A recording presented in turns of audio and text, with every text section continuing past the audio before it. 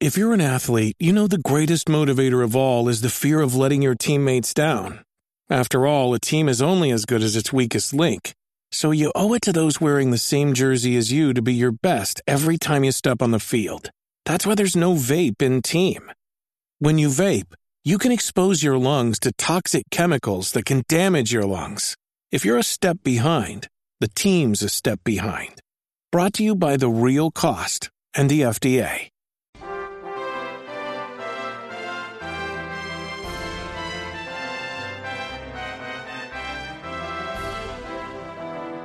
Welcome everybody to Dragon Quest FM, where we talk about and obsess over Dragon Quest. I'm Austin. And I'm Captain BG Bear. Oh, nice callback. Yeah. I hate it a little bit. Right, of course. Yeah. But it was a nice callback, nonetheless. But yeah, Captain BG Bear and I are continuing our look into the history of Dragon Quest again this week. Last week, we talked about all the background info that went into inspiring Dragon Quest, Wizardry, Ultima, D&D, Lord of the Rings, mythology, all that fun stuff. This week, we're actually getting into its creators, like Yuji Horii, and into the first Dragon Quest. Also, want to put a small disclaimer on this episode, like I did last week, and say that we are not experts. We are doing this for fun. So while we are going to be throwing out some facts, some of this is speculation and some of it's our own opinions. So yeah, disclaimer over. But yeah, so last week I think we got up to Dragon Quest, and I recommended people listen back to Dan's episode where he talked about Yuji Horii's life and everything. So I hope people listening listen to that, maybe listen to it again as a refresher. There was a lot of good stuff in that episode that Dan talked about, and I don't want to repeat on that too much, but I do want to talk about some of the interesting things that I think went into Yuji Horii creating Dragon Quest. I mean, he's the creator of the series, so we got to talk about him if we're doing a history dive into the series. Yeah, for sure. It'd be like talking about Jurassic Park without talking about Steven Spielberg or Michael Crichton. See, I was going to say talking about Jurassic Park without talking about dinosaurs. And I realized that after I thought that is not the direction that the analogy would go. Yeah. But I'm also going to stand by it that it's weird that we both went to Jurassic Park though. Yeah. Yeah. That's so actually the reason it's fresh on my mind is we've been watching the Jurassic Park movies with my oldest daughter, Naomi. Okay, yeah. I realize this has nothing to do with Dragon Quest, but anyway, we finished up Jurassic World last night, the first Jurassic World movie. We've been watching them all in order, but she's got to where she does this really funny thing, because I was afraid, she's only 5, and I was afraid some of the dinosaur eating people would be weird for her. Yeah. Maybe scary. She's not scared at all. Instead, what she does is she does voices for the dinosaurs. Oh, and no. So last night she was like a Spinosaurus, and it's showing the Spinosaurus just eating all sorts of people, and she's sitting on the couch and she's like, "Oh, I wonder what this human's gonna taste like." No. Wonderful. Yeah, which is hilarious, but also I'm like, why are you not disturbed by this child? Yeah, I mean, there is that also to worry about. Yeah. But anyway, we've been having a good time. Yeah, we also just watched Jurassic World probably a week ago, maybe 2, where I'd really wanted to watch the Jurassic World movies before the new one comes out in the summer, and so I was really enjoying that. The Indominus Rex is ridiculous, but yeah, so dinosaurs on the brain. Yeah, I guess that's why we both went there. But anyway, so Yuji Horii, before he created Dragon Quest and all of this fun stuff that we know today, he got work with comics, with manga, and he had his own weekly column where he talked about video games. And I believe that column ran in Weekly Shonen Jump, which matters because this was important to the overall success of Dragon Quest. I did think it was interesting, and I wanted to mention this. I think people heard me mention this on the podcast before, but there's a Dragon Quest book out there called The Legend of Dragon Quest. Mm-hmm. I did not write this one. People maybe don't know that. I did not write this one. This was not my Dragon Quest book. I'm not being one of those pompous, let me read from my own book people. But in that, there was an interesting thing from, it's a Game Center CX episode, I guess, with the Yuji Horii interview.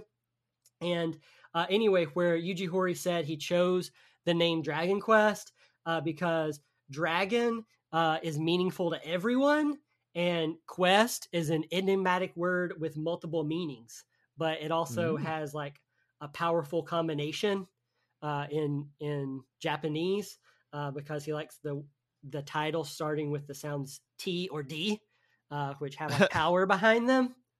So I guess, which is why he didn't go with the Japanese, typical Japanese word for dragon, which is like Ryu, Ru.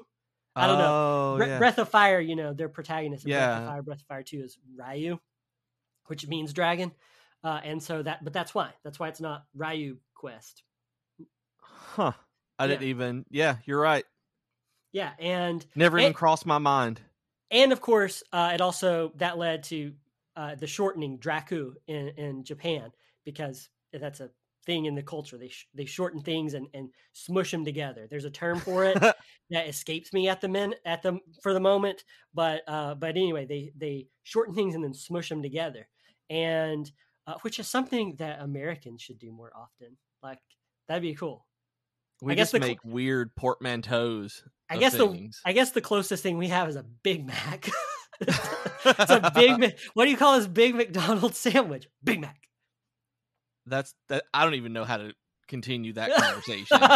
I'm completely speechless in terms of how to contribute after that. Yeah. Anyway, I'll just keep going on. So Yuji Horii, anyway, he got his start in manga, writing about video games, things like that. He made a number of video games before Dragon Quest came out, because he had entered, as the story goes, this is familiar to a lot of Dragon Quest fans, I realize, but he entered this Enix-sponsored programming contest, and he had this game. It was called Love Match Tennis, which was just, it's what it sounds like. It was a tennis video game. And from there, he went on to do Portopia Serial Murder Case and several other games that followed after that, before coming up with this idea for Dragon Quest. From interviews and things that I've read, it was basically that he these other games, kind of had some, like the Portopia Serial Murder Case was very much narratively driven and had you talking to like other characters and things like that. And so he wanted to take that kind of, I guess, visual novel, for lack of a better term for what this game was, right, put that in like a high fantasy setting, because he liked the idea, the gameplay behind Portopia, but he wanted to like combine that with wizardry and Ultima. And so Dragon Quest was kind of born from that. He also had a partner, Koichi Nakamura. I said that name and now I'm like, that's the guy, right? I Nakamura. Think so. You said it and I'm like, I think that's the dude. Yeah. And so anyway, who helped him, served as like a programmer for the first like 5, I think, Dragon Quest games. He even directed a few of them. Founder of Spike, which is now Spike Chunsoft, and has gone his own way. But Spike Chunsoft has also handled a number of Dragon Quest games, so I have to think that their relationship there is still pretty solid. But anyway, one thing that I think is really funny is that I read this interview with Yuji Horii, where this is some good like ethically gray area that I can get behind, and honestly, it sounds kind of like something you and I would do. Like, it makes me feel more connected with Yuji Horii in a certain way. But anyway, he had this gaming column on Weekly Shonen Jump where he wrote about video games. Oh, cool! I didn't realize that. Yeah, I said it like 3 minutes ago. Well, I know, but just in general, like, okay. I didn't realize that before this. I gotcha. Yeah. And anyway, he had this before Dragon Quest came out. So right. He used that column to write about Dragon Quest, his own video game, and cause hype for it. Because, this was Weekly Shonen Jump. Like, this had a very huge readership. And so he used that as kind of like an audience to hype his own video game, which I don't believe he said it was his video game. I think it was like just in his video game columm for the week. He's like, hey, there's this cool game. It's called Dragon Quest. This is what it's like. And so that kind of helped with sales initially, is because you had the creator that already had his own column in this popular magazine publication, and And so, he was able to hype that more. And I just think that's really funny that he used his video game column to promote his own video game. But I mean, why wouldn't you? Yeah, I mean, if you're given that platform, absolutely. That's fantastic. It's just like if we had a podcast and we're to tell people to go download Nimbus, a steampunk novel from Amazon. it's pretty much the same thing. I see what you did there. Yeah, right. I appreciate it. And then you had two of its other big creators.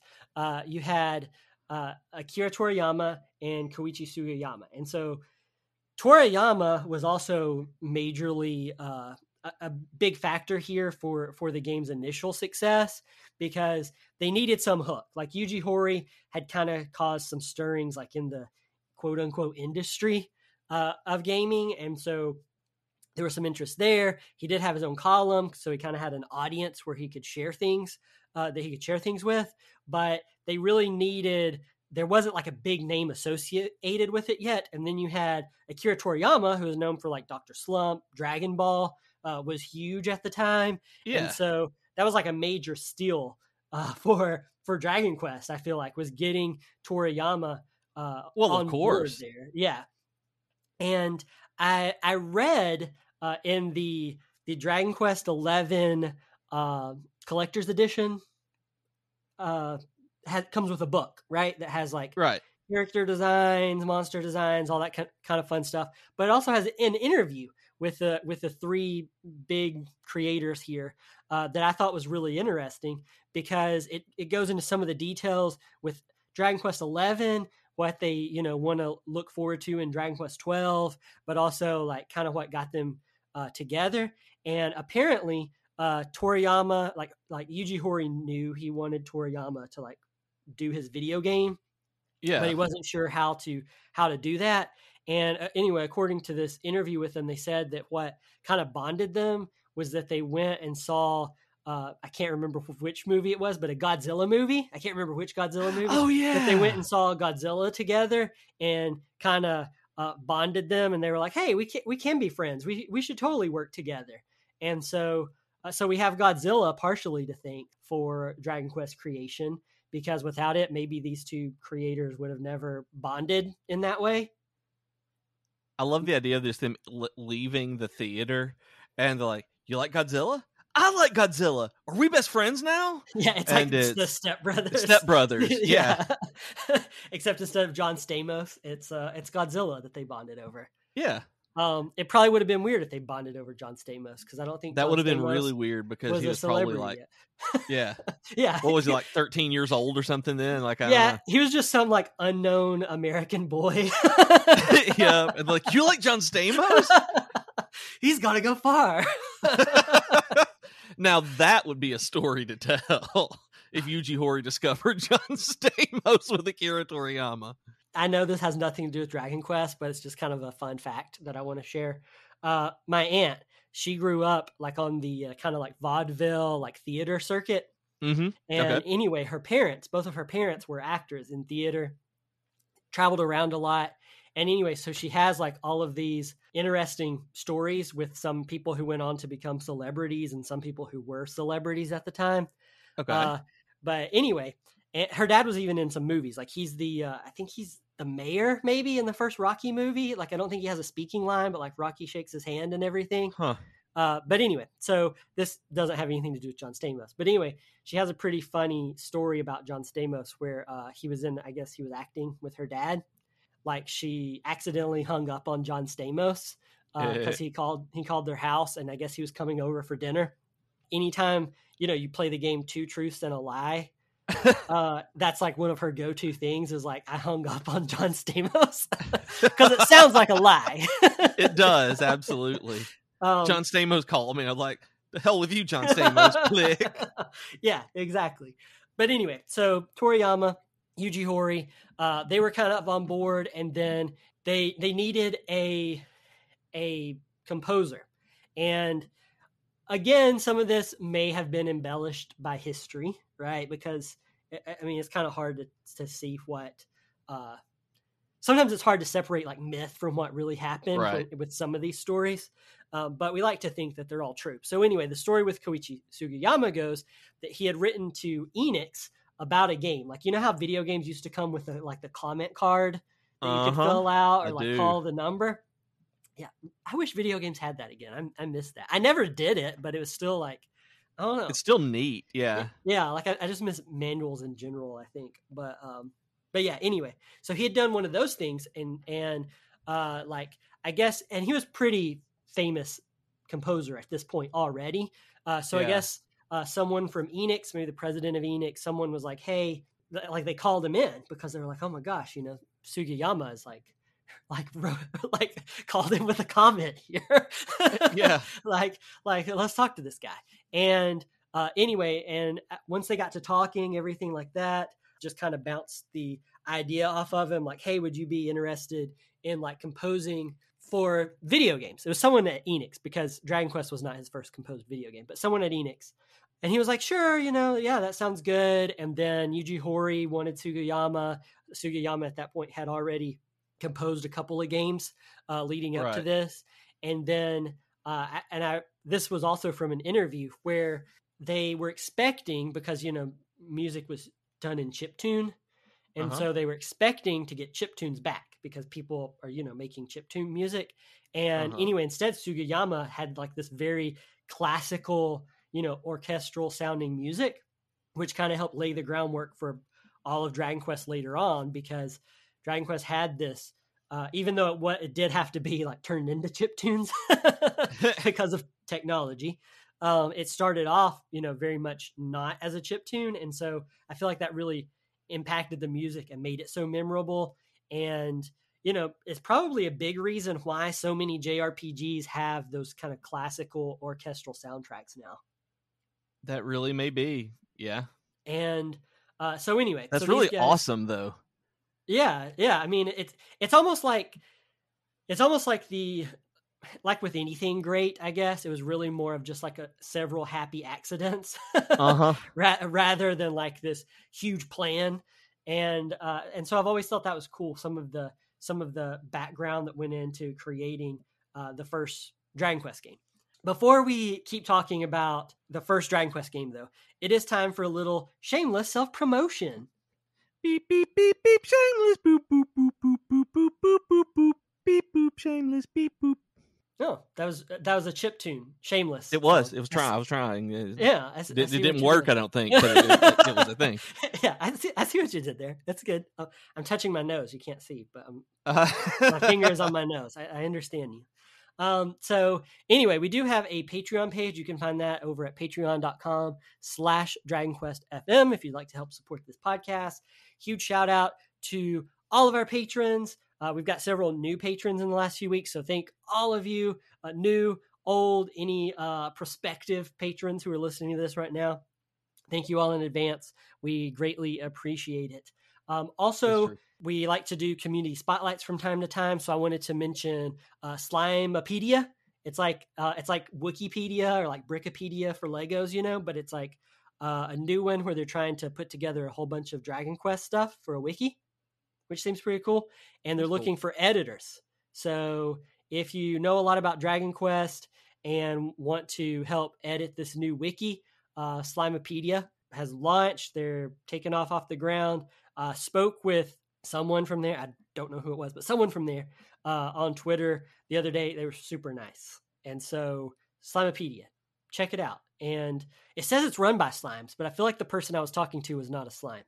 I feel like it was that. But you never know. I mean, slimes are tricky. You never know. Yeah, it could have been a slime on the computer. Wouldn't that be cool, though? It would be. Do they use a lot of goo puns? They do on their account, which I can appreciate, too. And I assume you can appreciate it as well, because you... Of course. I mean, in the conversation with you, were they... not gooing all over you? Not in the conversation. Not in the conversation with me, But yeah, I figured you could appreciate it from their Twitter account, because you make goo puns more than any gooman that I know. See now I'm in. What you did? Yeah. I'm touching my nose. Anyway, so be sure to check that out. Also want to mention, since this is shameless self-promotion, Started a new thing with Dragon Quest Austin. That I put like a little announcement up on the blog because I hadn't updated it in like a good 10 months.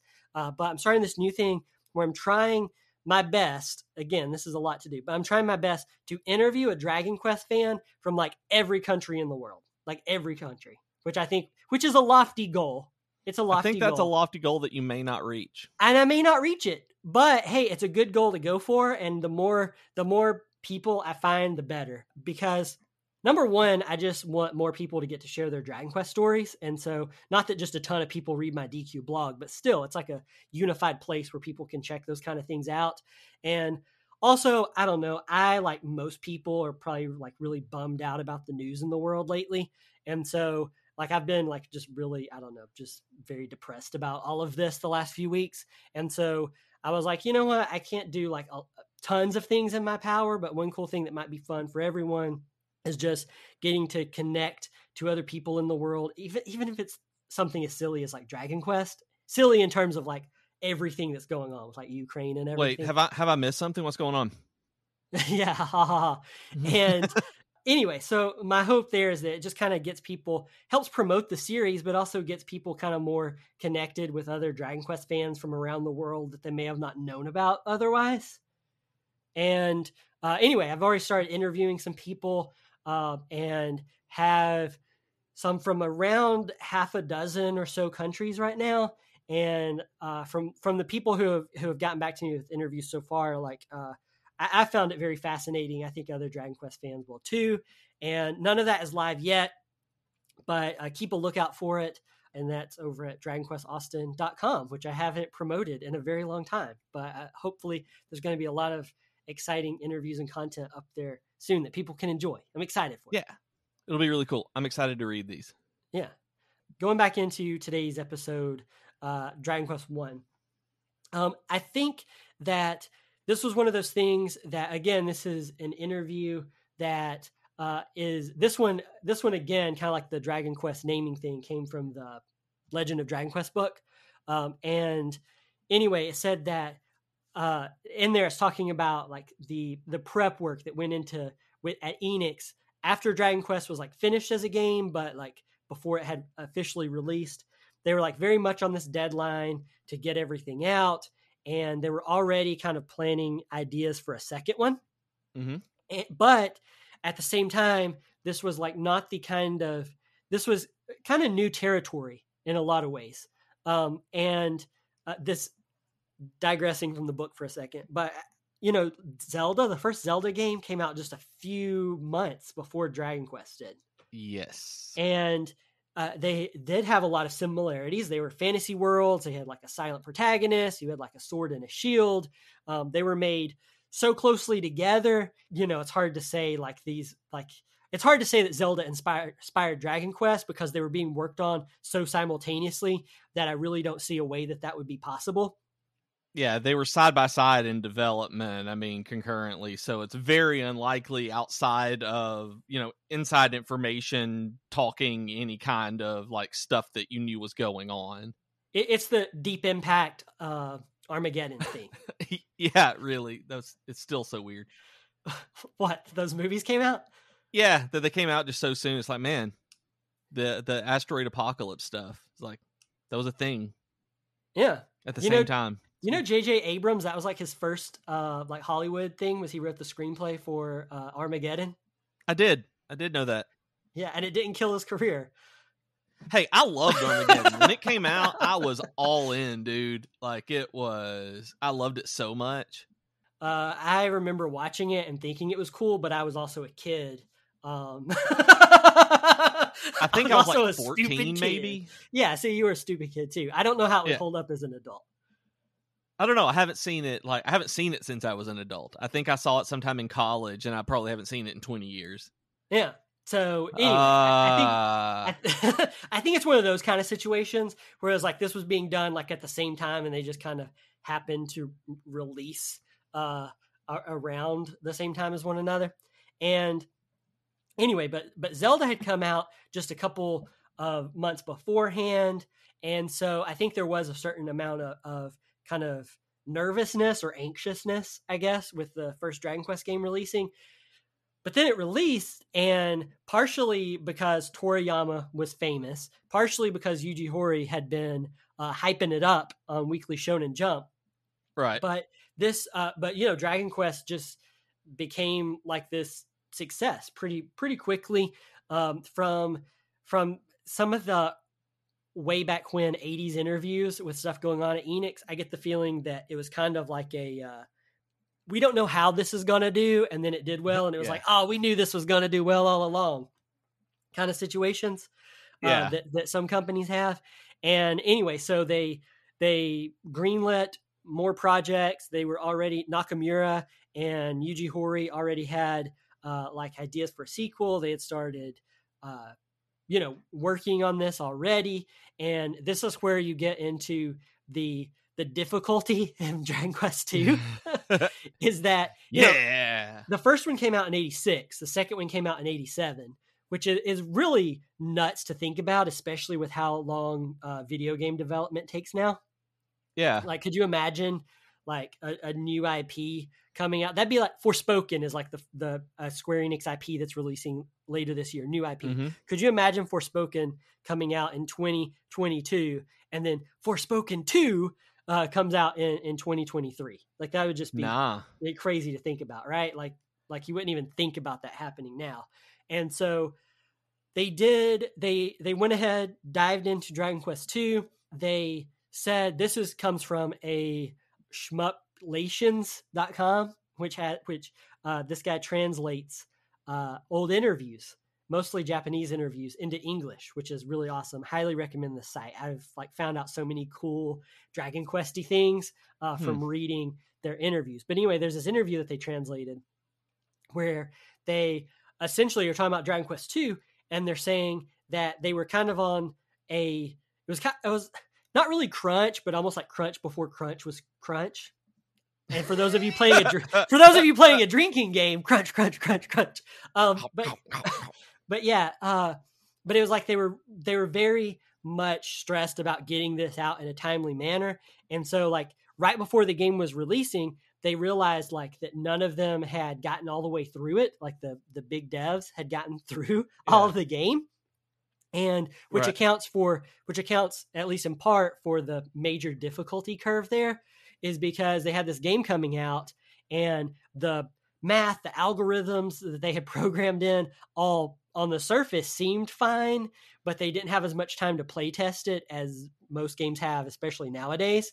And so that's why Dragon Quest 2 was difficult. And it's also why Dragon Quest 2, it had these pixelated like cutscenes that they were going to put into the game, which would have been huge for that time. I mean, in 1987, this would have been like revolutionary, but they had to cut it because of time constraints and also memory constraints on the the cartridges that an NES game came on is absolutely insanely small. Like I followed the development of a game called Dungeons and Doom Nights from Ardix Entertainment that did a Kickstarter for a new NES game that they actually put out. I have the cartridge now. Need to hook it up into my NES. But one of the things that they were talking about is just how hard it is to fit everything on there, like especially today, but going through with the limited color palette, the sounds, the way that you have to do animations and all of it, like the idea of including the cutscenes on top of a game like DQ2 is mind-boggling if they had been able to pull it off. Yeah, for sure. And then I want to talk about, before we end, I don't mean to run us long today, but I do want to talk a little bit, because we talked about D&D last week. I want to talk about how D&D, or at least TSR to a certain extent, impacted Dragon Quest over here in the West, because then you had Dragon Warrior, which came out in 89 in the States, over in North America, right? Which was, quite a few years after it had debuted in Japan, but it's still important to kind of looking at the history of the series here. There's the Nintendo Power promotion, which we've talked about on this show. I feel like is pretty common knowledge at this point, but in case you don't know that, a quick TLDR. Nintendo, they really wanted this game to succeed, so they gave away free copies of Dragon Warrior with a Nintendo Power subscription. They did things like guides, like explorer books, and like all sorts of stuff that came with Nintendo Power and freebies as a way to try to entice people into playing Dragon Warrior. Like Nintendo really invested a lot of effort into this. And they also did it because it wasn't selling.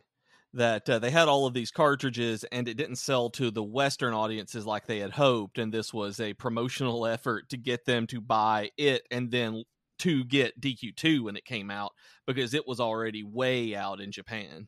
This was many years after the first one had come out in Japan. Yeah, it already come out in Japan. It was already a pretty big hit there. So they were like, let's try this success over here. They couldn't call it Dragon Quest because there was a board game, RPG game that was called Dragon Quest already, that eventually was owned by TSR, who was really big around this time because of Dungeons and Dragons especially. And this was kind of getting into those waning years of D&D at that point.